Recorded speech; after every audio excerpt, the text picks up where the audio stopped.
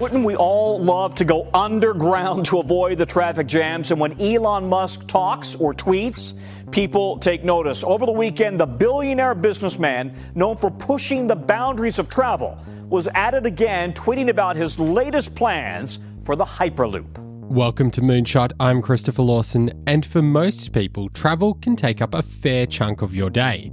I know for me, I can sometimes spend more than an hour getting home from work in all that peak hour traffic. So how would you feel if you never had to deal with all that slow traffic ever again? Is that an Elon Musk idea? So it is a train in a vacuum loop.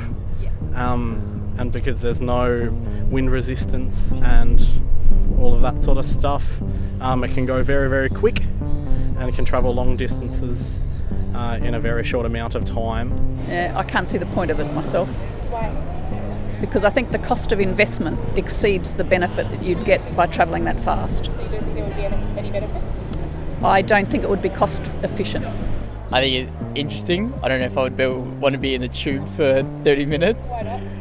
It's a bit blurry, isn't it? What are you going to do for 30 minutes in a tube? How do you think it would change your life though? Would you use it? I guess so. It's probably easier. Less congestion, imagine. Probably simpler. I'd use it, yeah. Now, in case you haven't already guessed, on today's episode, we're going to explore the idea of Hyperloop and the potential it has to completely revolutionise the way we get around. But before we take off down this Elon Musk rabbit hole, it's time for a word from our sponsors.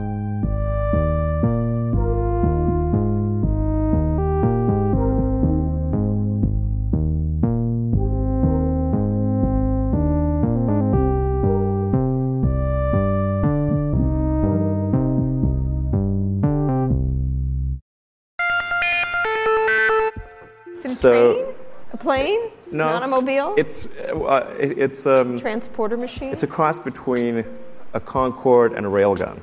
That's billionaire ideas man Elon Musk, the guy behind Tesla and SpaceX, talking about his idea for the Hyperloop back in 2013 at the All Things D conference. A Concorde and a railgun, okay. Yeah. But you're not, you don't I'll throw something else in there just to make it sound even more bizarre. It's a cross between a Concorde, a railgun, and an air hockey table. But if they did a three-way and had a baby somehow. You wouldn't want to go a little bit beyond that? Or? Oh my God. Okay. Let's go. Let's go. Elon had decided that the California high-speed rail system development was a bit lackluster, saying it has the dubious distinction of being the slowest bullet train and the most expensive per mile. Elon's dislike for the California high-speed rail system led him to dream up an idea for a new form of transport, something that he called the Hyperloop.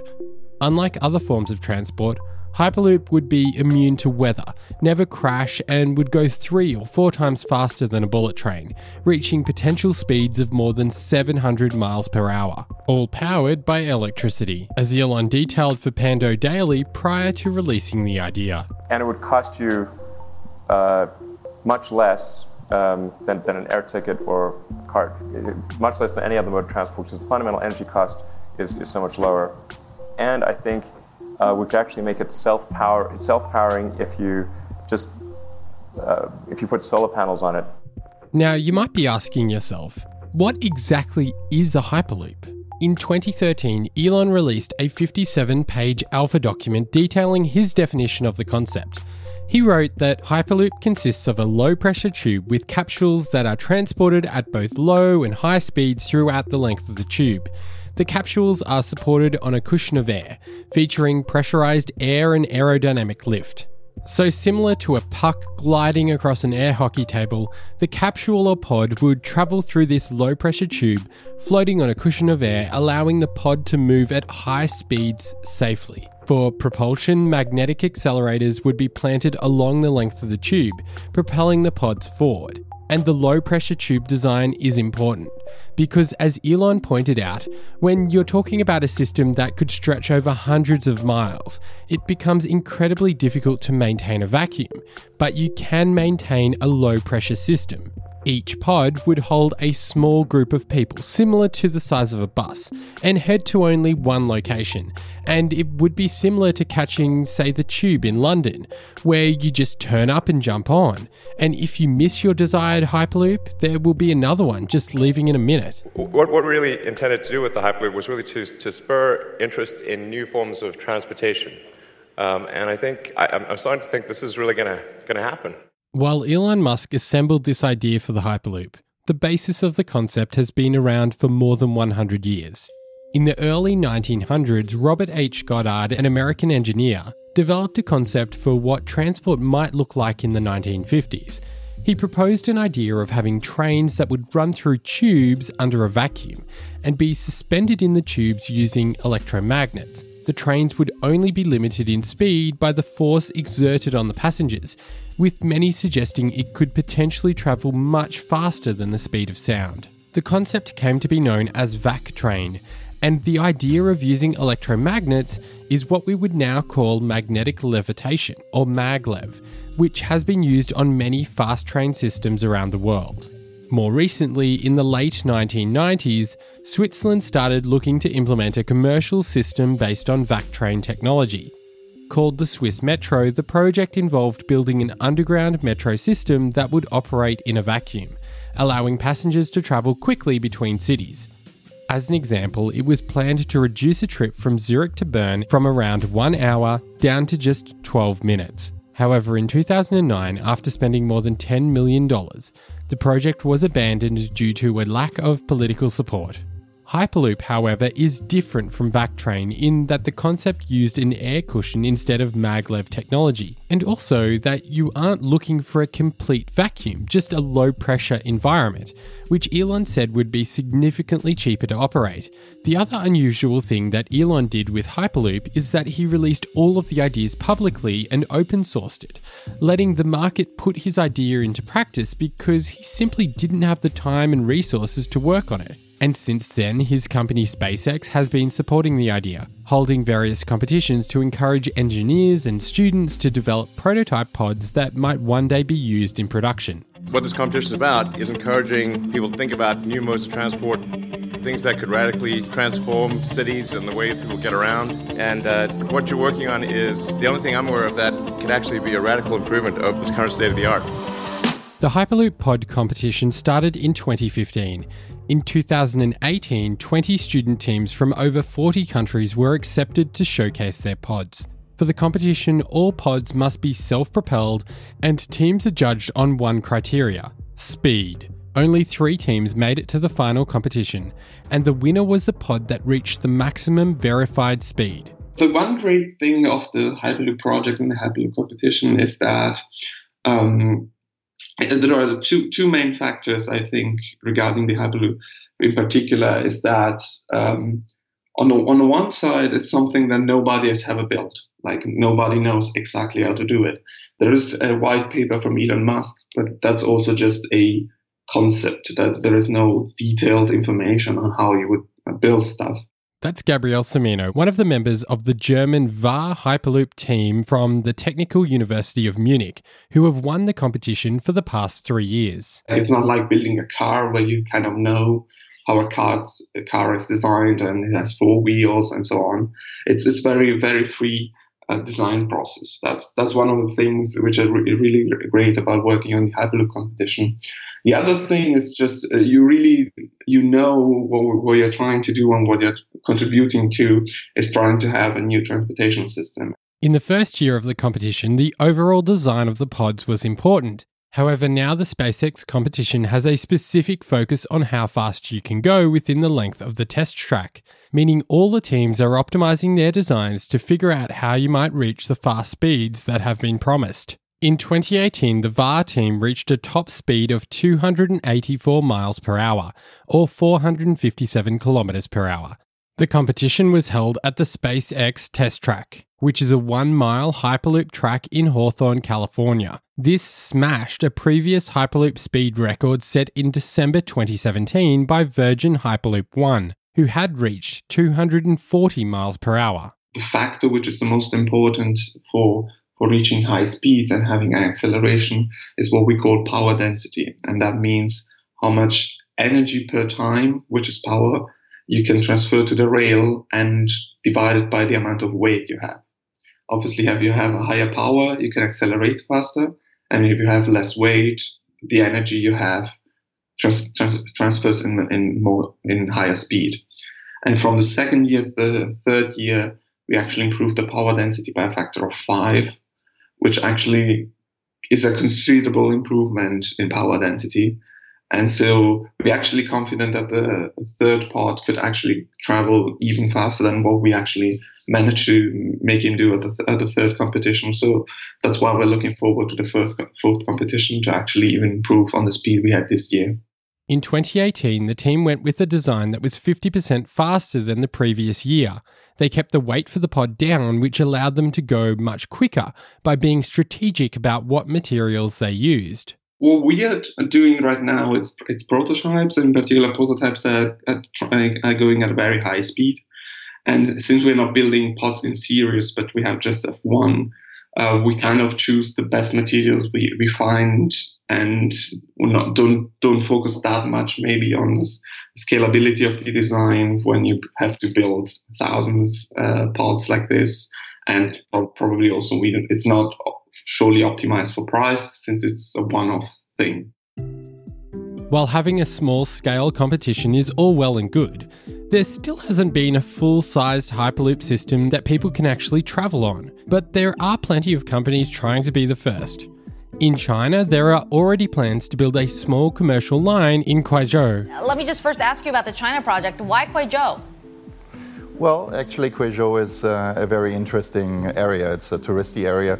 It's actually not a test track, it's a commercial line. So we're just going to start out with the first 10 kilometers and later extend it. The first 10 kilometers are just being used to do all the certification and regulation. So we will actually have revenues there. You know, there's a lot of tourists going to Guizhou, specifically to Tongren. It's one of the most touristy areas. That's Dirk Alborn, CEO of Hyperloop Transportation Technologies, speaking with CNBC in July 2018. Hyperloop Transportation Technologies is just one of several companies taking on the project and trying to make it a reality. Another company that is leading the charge is the Canada-based Transpod. So on top of being innovative and different, wanted to make sure that from a cost point of view, it's appealing. And that's the main difference compared to our competitors. To make sure, and then the IP being developed so far, we receive really great feedback from Canada, from industrial players, and that's the main reason why today we start to get more and more traction. I'm Sébastien Gendron. I'm the CEO of Transpod, a Canadian-based company in Toronto, designing and building a future Hyperloop system. Founded in 2015, Transpod's goal with Hyperloop is to create aerospace-like vehicles that use magnetic levitation or maglev propulsion. And the main difference compared to a train is that as we're dealing with smaller vehicles, but with higher frequencies, really to provide the end user the frequency of the subway with the speed of the aircraft. Like today, when you go to the railway station or to the airport, you don't have the choice to take that train, or you need to go or to arrive at the airport at a certain amount of time or at a certain time. And if you miss the time slot, you need to pay to repay a flight ticket. Tomorrow, with such a system, the idea is same as for a subway. You get a ticket, but even if you miss it, you know that you will have the next available pod you can board to reach your destination. So that's really the intent behind it. What is that process like for someone? Yeah, the process is it's quite similar to what we have, even if we're working to improve the boarding process. Like today, there is more likely it's going to be a ticketless process where you can book your ticket on your phone, and I mean, we start to see that on I would say the latest phones where you have NFC tags, where you just pass on some kind of, I would say, not a portal, but a gate, where it scan or debit automatically your bank account and saying, okay, you've passed the gate and we just debited your flight ticket or your transport ticket automatically, and you won't have to present anything. Transport is still in a relatively early development phase and are currently working on the technology to make their system happen. Although they're also working on locking in routes for their Hyperloop system, they've just received a construction permit to build a 3-kilometre test track in France about 300 kilometres south of Paris. They'll use the test track to validate their ideas, and they're also planning a second test track of 10 kilometres in Canada. And they're working on full-scale routes around the world, such as between Calgary and Edmonton in Canada, Melbourne to Sydney in Australia, Paris to Toulouse in France, and they're also planning a route in the Middle East. How much would it cost to build a fully functioning system? So today, to develop the technology, we're raising, the objective is to raise around between $200 to $300 million.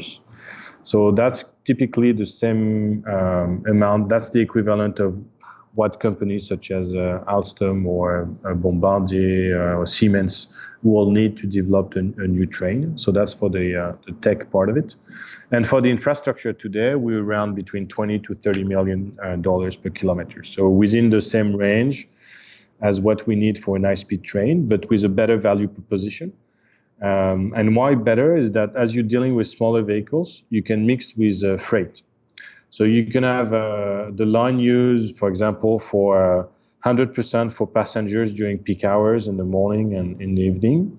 And then during the day, you can mix it with freight vehicles.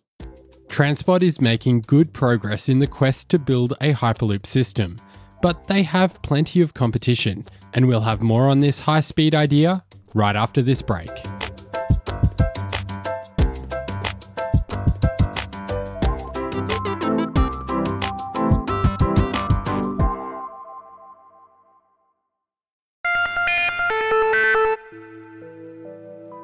Welcome back to Moonshot. I'm Christopher Lawson, and before the break, we were diving deep into the implementation of Hyperloop, the much talked about brainchild of everyone's favourite moonshot thinker, Elon Musk.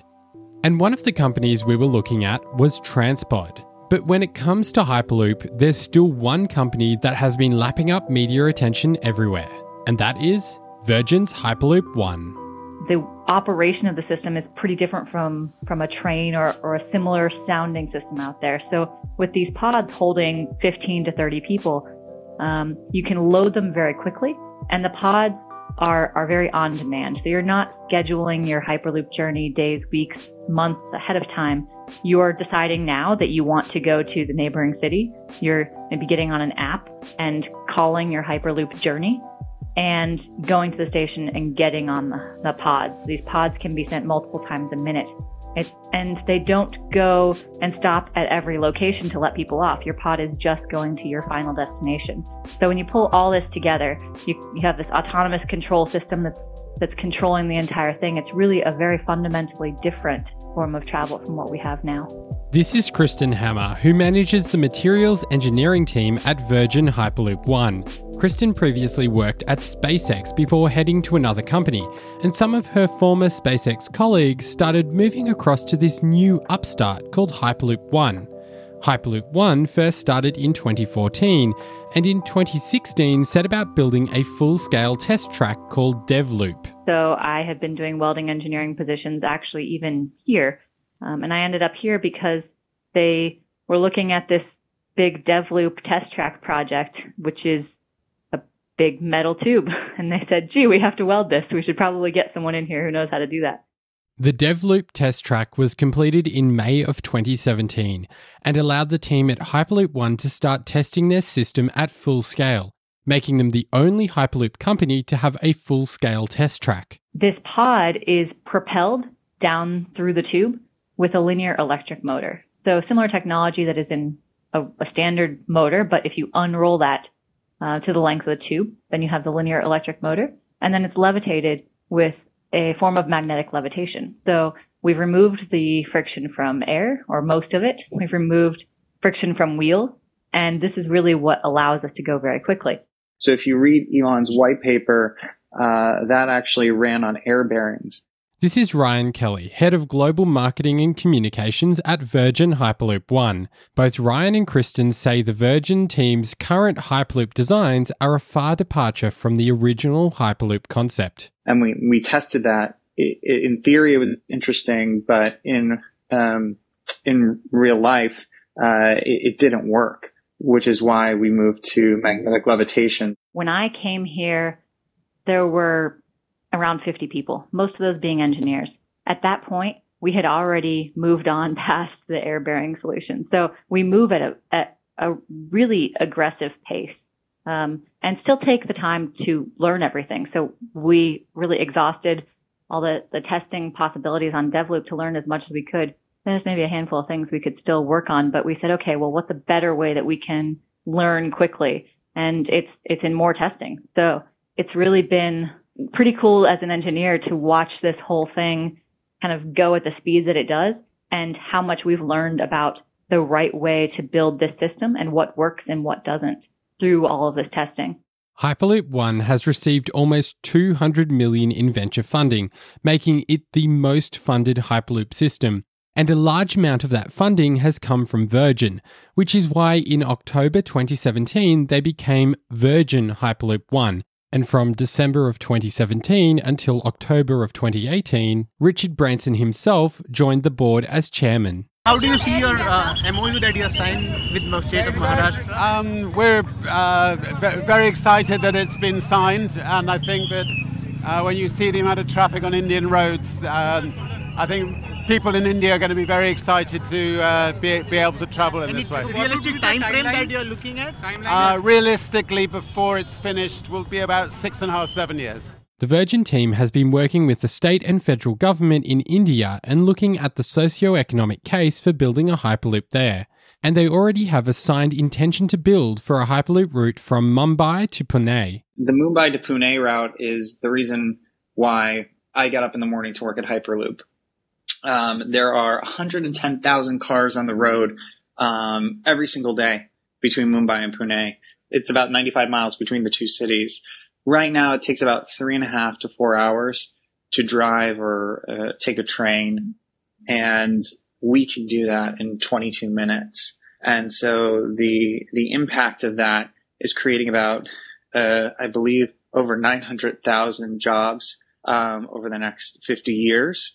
And more than 55 billion in socioeconomic benefits to that region alone, taking out 150,000 tons of pollution out of the air. So it's solving a lot of problems that the governments are at the federal and the state level are thinking about every day. The Virgin team are also looking at other routes, including something in the Middle East and other locations like Europe and the United States. So we need to look at the route, but we also need to look at the government and how excited they are for this opportunity and hungry to do this with us. Because we don't need to boil the ocean. We need a couple of projects in the beginning. And once that first project goes live, and we show that it's safe and we show that it creates these socioeconomic benefits, and that it's not a loss leader, from an investment standpoint, we think that there are going to be Hyperloops all over the world. The company is also building a research and development facility in Spain to help them with testing components of their vehicles, and also to serve as a gateway into the European market, which is already pretty familiar with high-speed travel systems.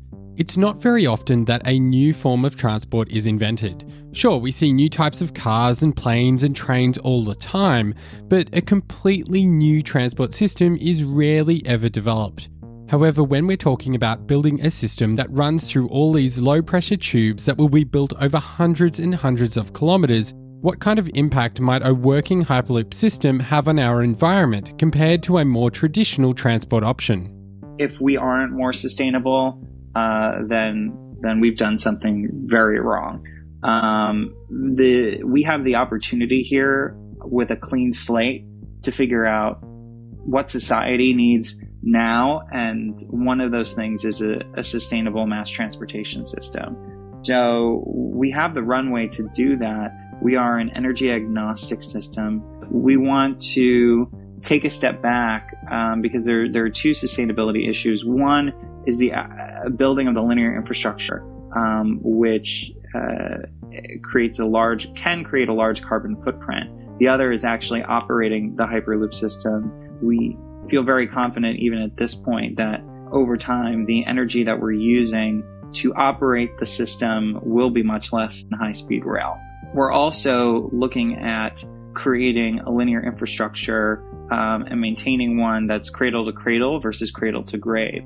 What do you mean by that? Yeah, so let's say that we need to do maintenance on the tube, that when a part is worn out, we just don't throw it away and scrap it. How do we take that part and recycle it, reuse it, and then bring it back into the system, not only at a quality that is and safety standard that is like it being brand new. And to that point, when you do something like that and you're looking at it from a cradle to cradle standpoint, not only is it more sustainable and our footprint is much lower, but it's also more cost effective and efficient.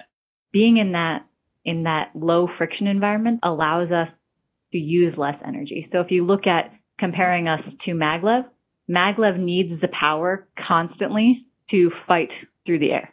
So just overcoming air resistance. And any system operated out in air has this problem.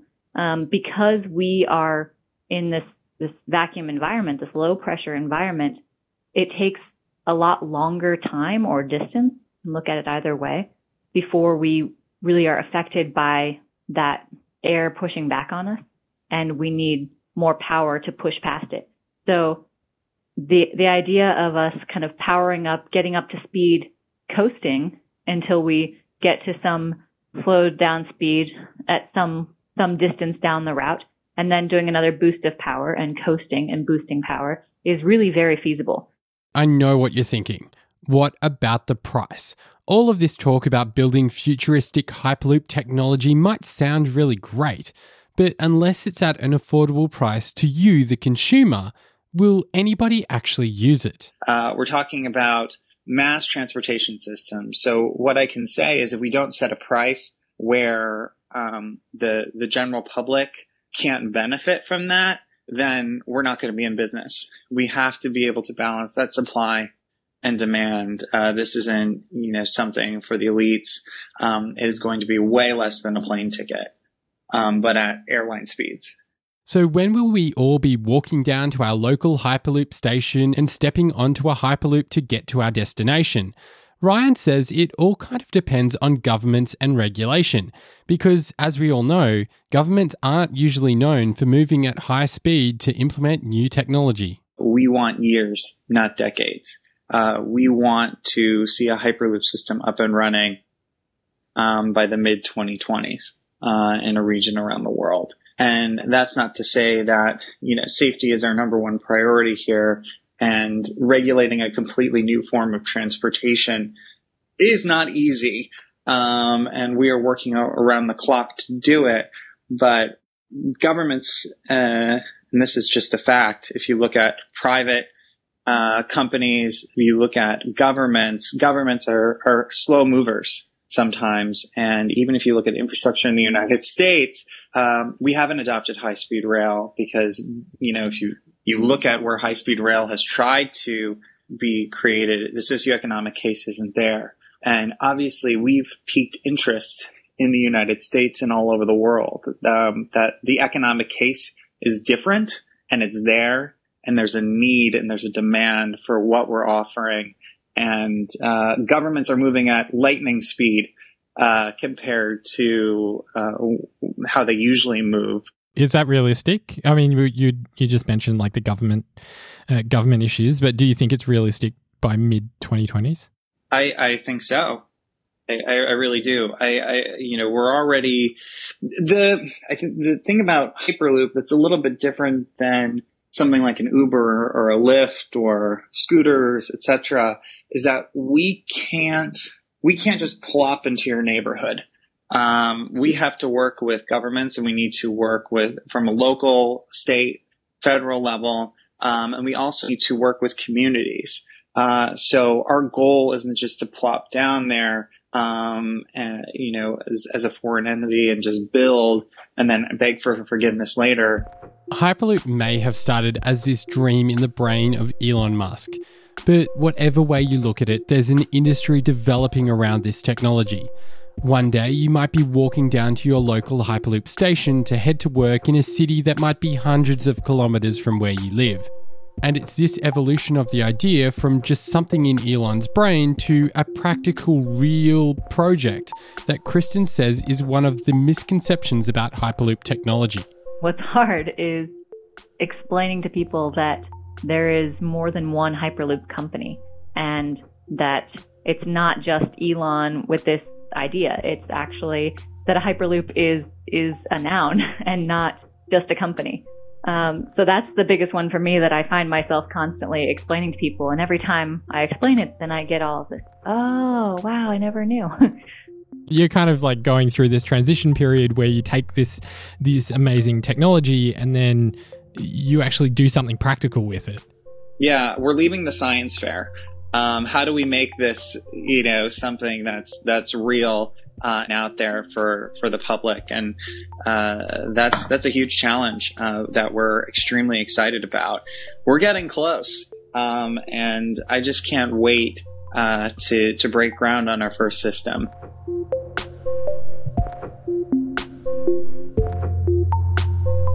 This episode of Moonshot was hosted by me, Christopher Lawson, with research by Mahalia Carter. Additional production and scripting by Jasmine Mee Lee. Our theme music is by Breakmaster Cylinder, and our cover artwork is by Andrew Millist. Remember, you can always catch up on previous episodes of the show by subscribing in your favourite podcasting app, or head over to our website, moonshot.audio. Join us next time as we keep exploring the future on Moonshot.